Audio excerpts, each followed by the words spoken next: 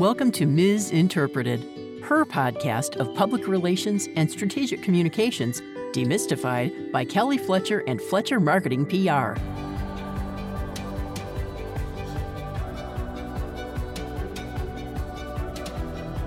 You know, people, you want to have a conversation. People want to relate to people. So just remember, you're not giving a presentation. You're telling your friend a story. You're telling your client a story. Your client's a person. Your client's your friend. Just take the anxiety out of it. And especially in the pandemic, when we're all kind of isolated, that becomes even more important. And people respond to that, I think. Welcome, listeners, to the Misinterpreted podcast. I'm Kelly Fletcher, CEO of Fletcher Marketing PR, and joining me is Mary Beth West, Fletcher Senior Strategist and my good buddy sidekick. Yeah, we have been good sidekicks, especially this week, I think. Hello, Kelly, and hello to our listeners. You know, Kelly, before we get started, I did want to say a big congrats to you on the presentation that you moderated for the PRCA Americas Conference in recent days with our friends Tanjanita Johnson from the University of Alabama and Melissa Carter, who has been a guest on our podcast in recent months. So I just really want to give you a big congrats on some of the issues that you covered on that. And why don't you give listeners just a quick overview of what you all discussed?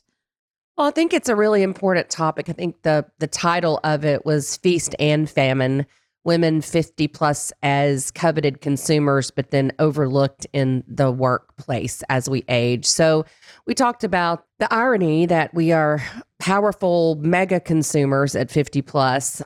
We're experienced, we've gained wisdom, but we start to experience ageism in the workplace, even sometimes before the age of 50. So it was a great conversation with Tanjanita Johnson and Melissa Carter as they wove in their experiences of how these two issues have impacted them as an African-American woman and as a member of the LGBT community.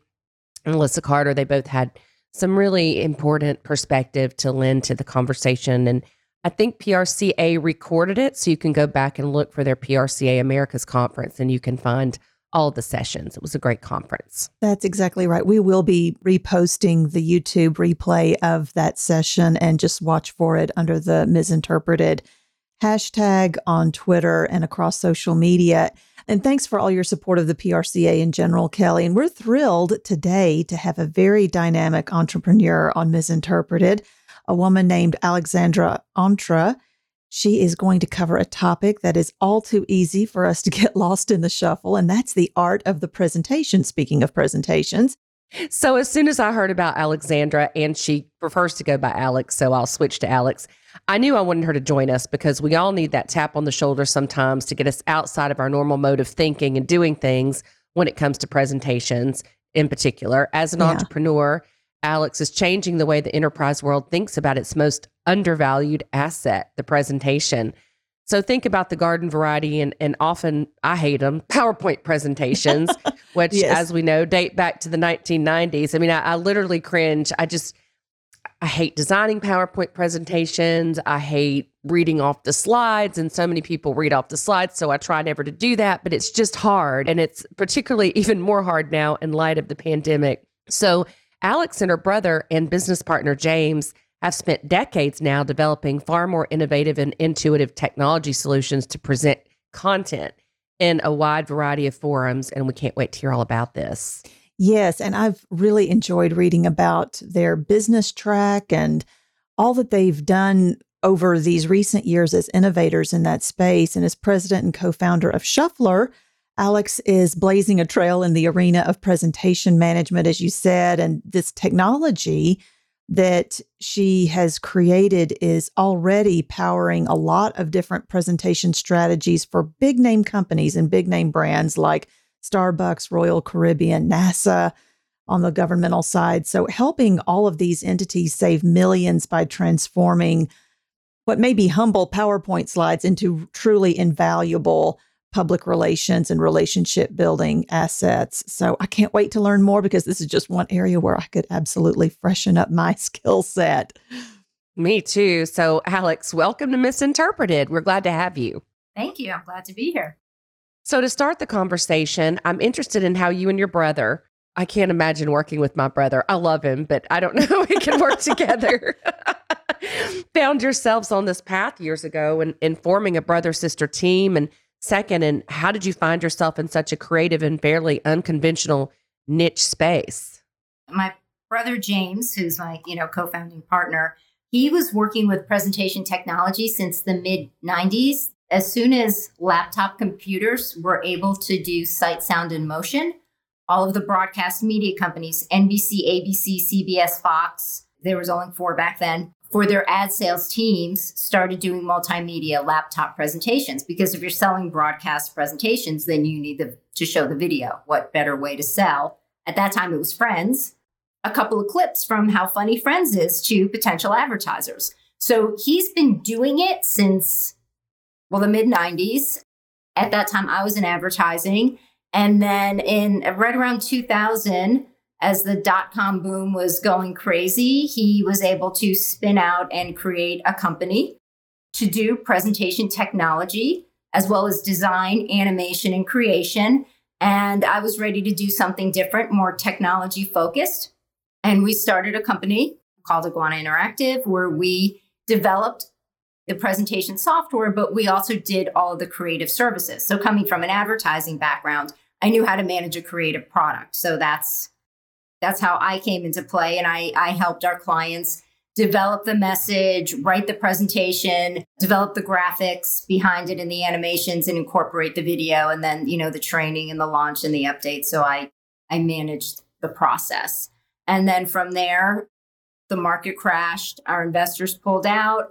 So James and I, using the same technology because we had the rights to it, started a company actually right after 9/11 with 2 phones and a ping pong table for a desk. And we started cold calling.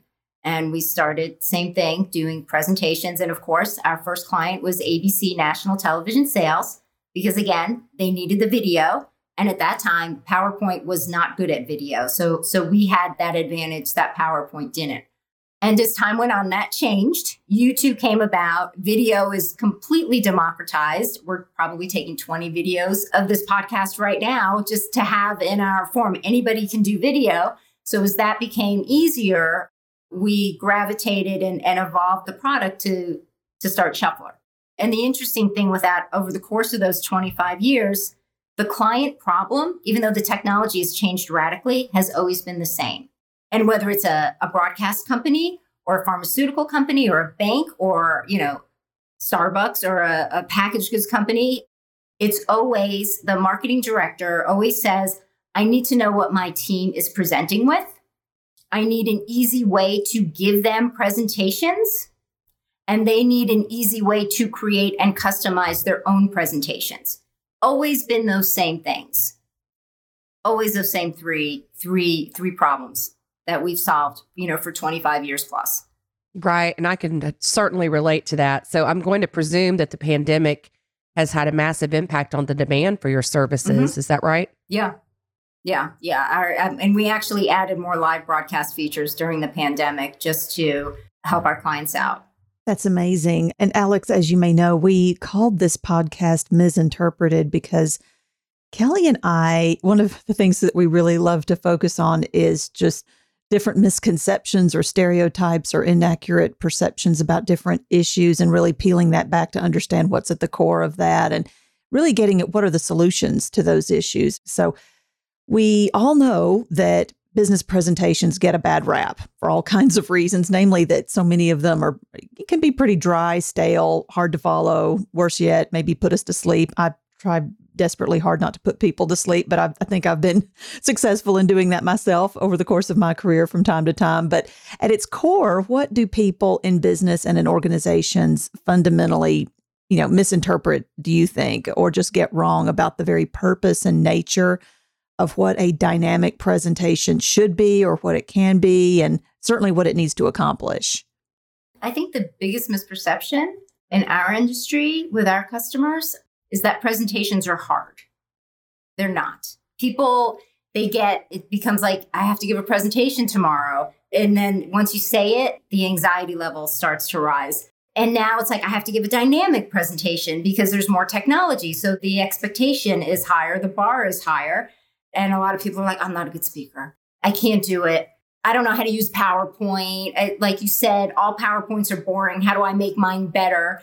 That misperception that presentations are hard, I think is the biggest misperception, and it's the biggest hurdle. I think presentations are easy, starting with the thought that we give presentations every day. And whether we're doing it for business or we're just talking to a friend, you give a presentation. If you're sitting, at a restaurant with your good friend and you're catching up and you're telling your friend, you know what, I had this great vacation.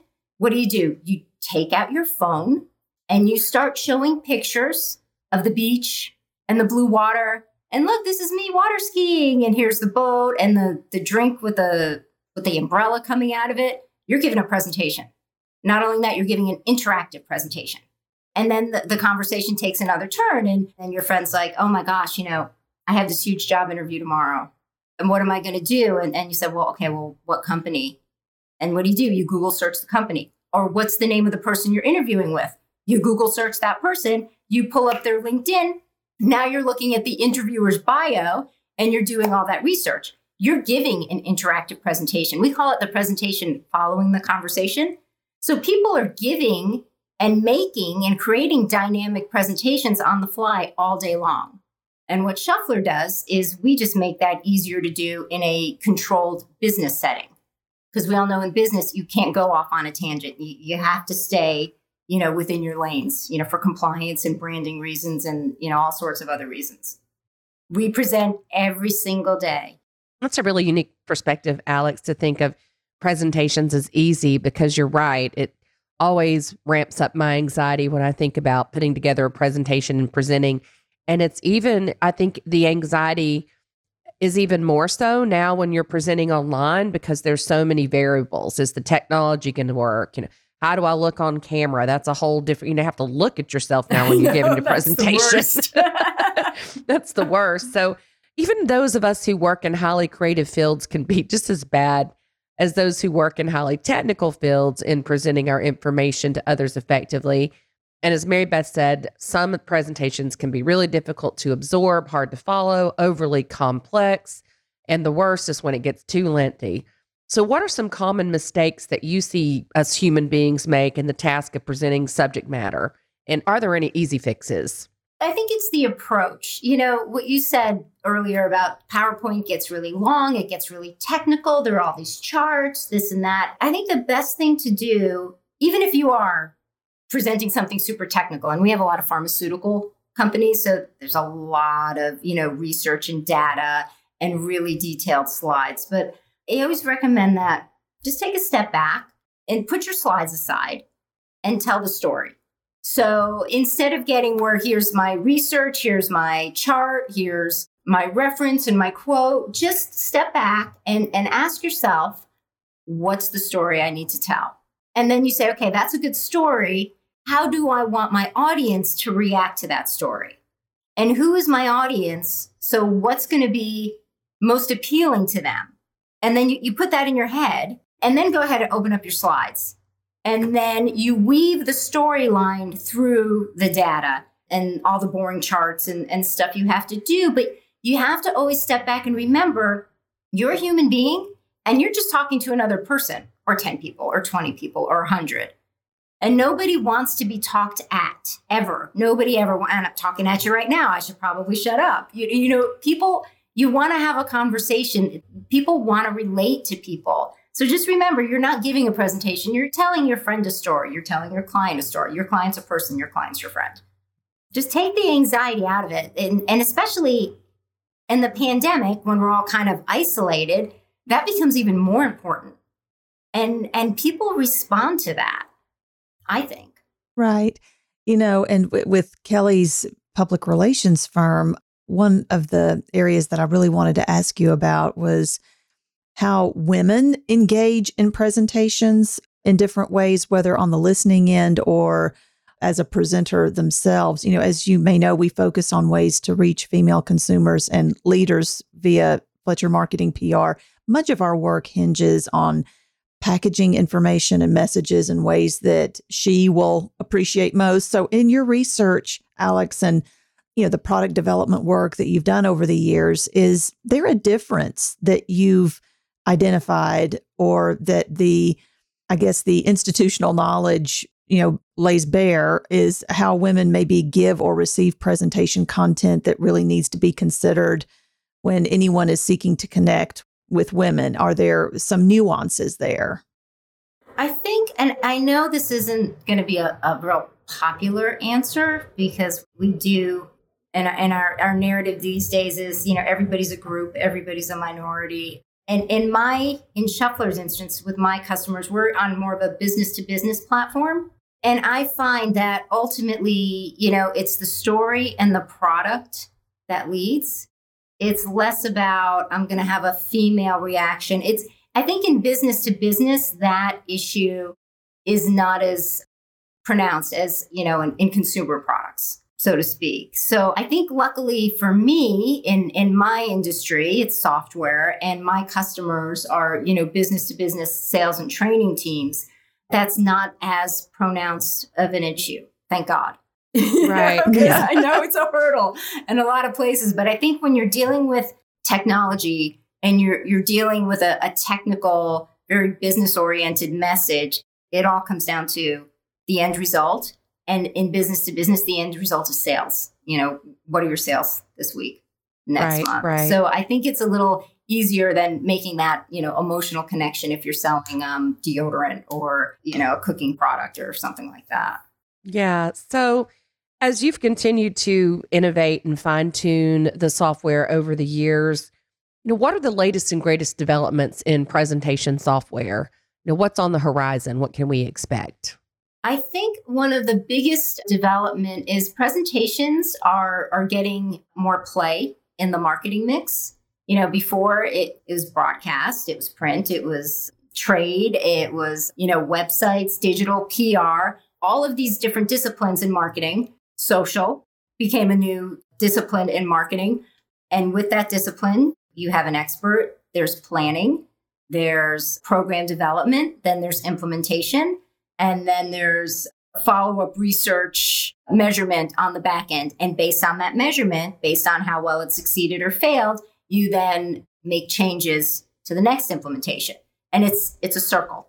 Your website message keeps evolving. Your social media message keeps evolving. You keep putting more out there based on the reactions you're getting. Right.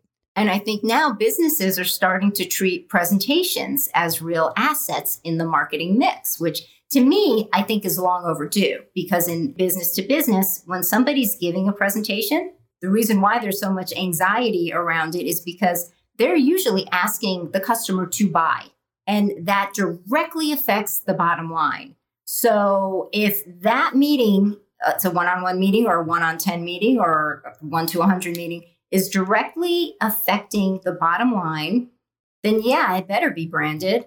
And yeah, the message and the information has to be 100% accurate.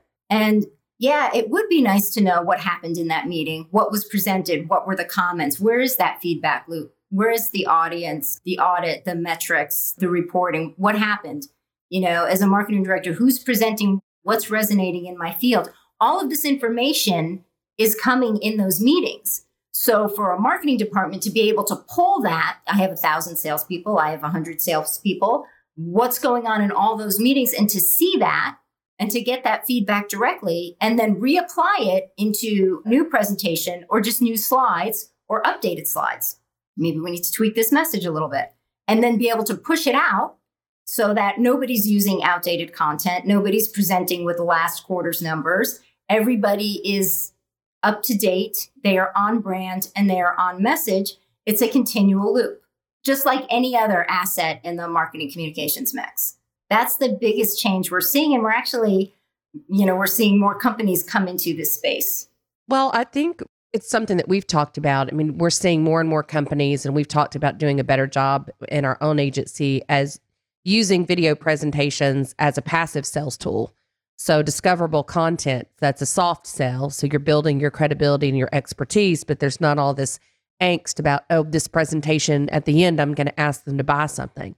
So having the customer come to you, creating that funnel where you put the content out there and then, you become a magnet for these customers. So I think it's a powerful tool, and I'm glad that it's continuing to evolve.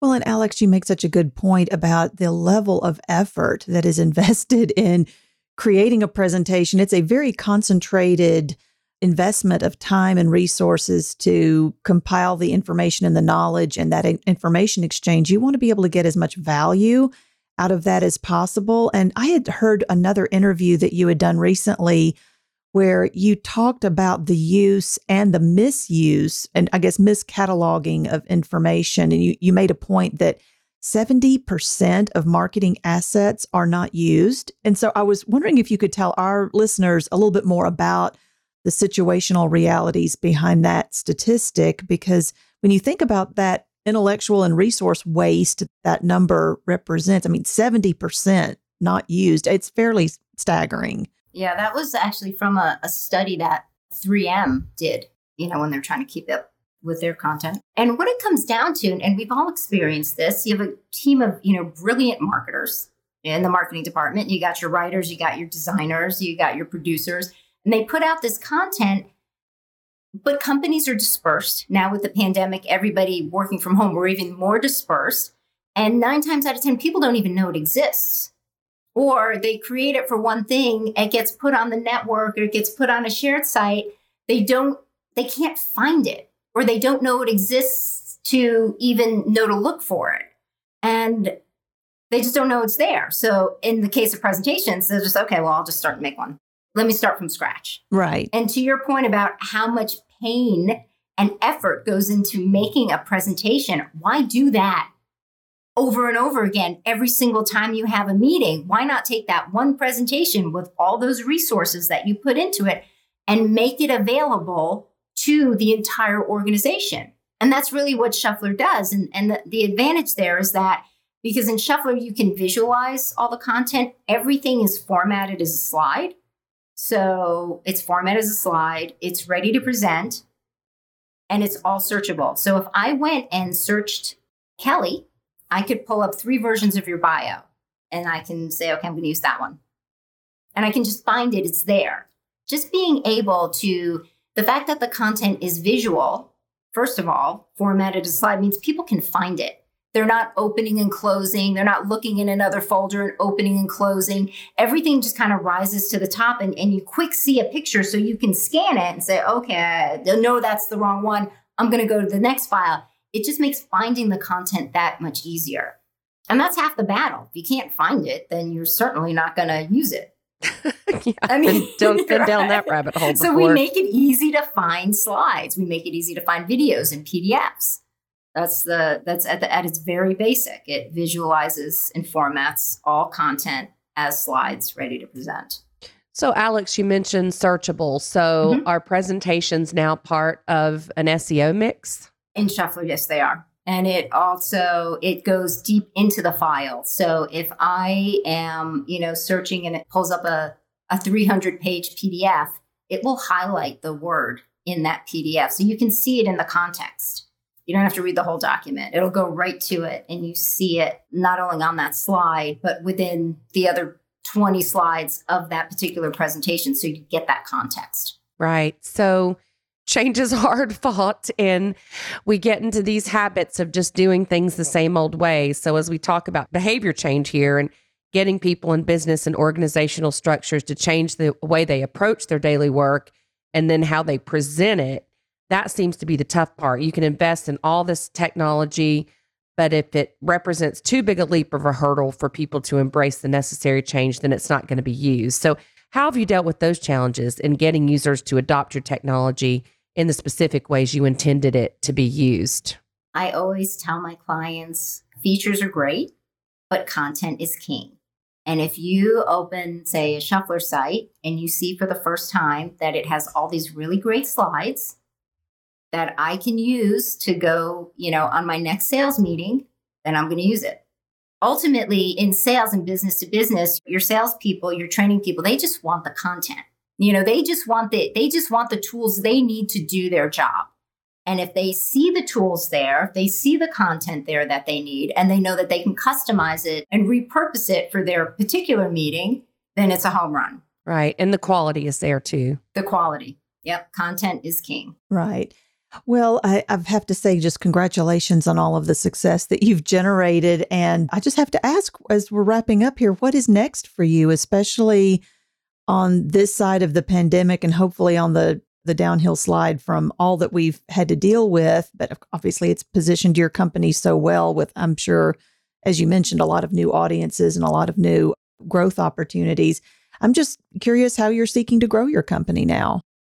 The old-fashioned way with new clients, growing existing clients to get more users in existing companies and get new customers, one client at a time.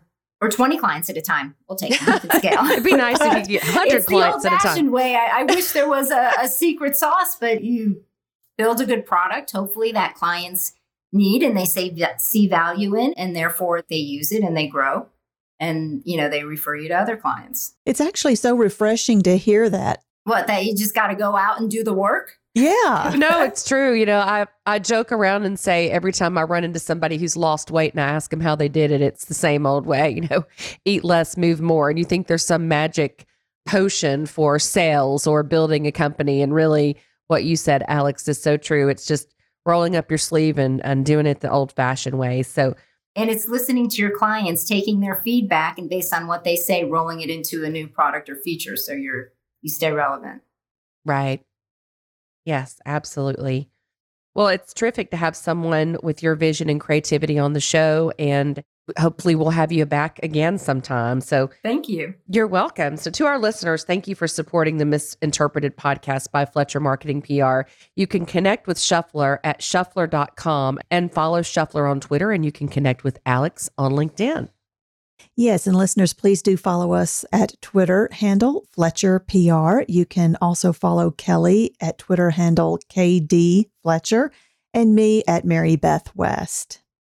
And a special thanks to our sound engineer, Chris Hill with Knoxville-based TumblePod. Everyone, thanks for tuning in. Until next time.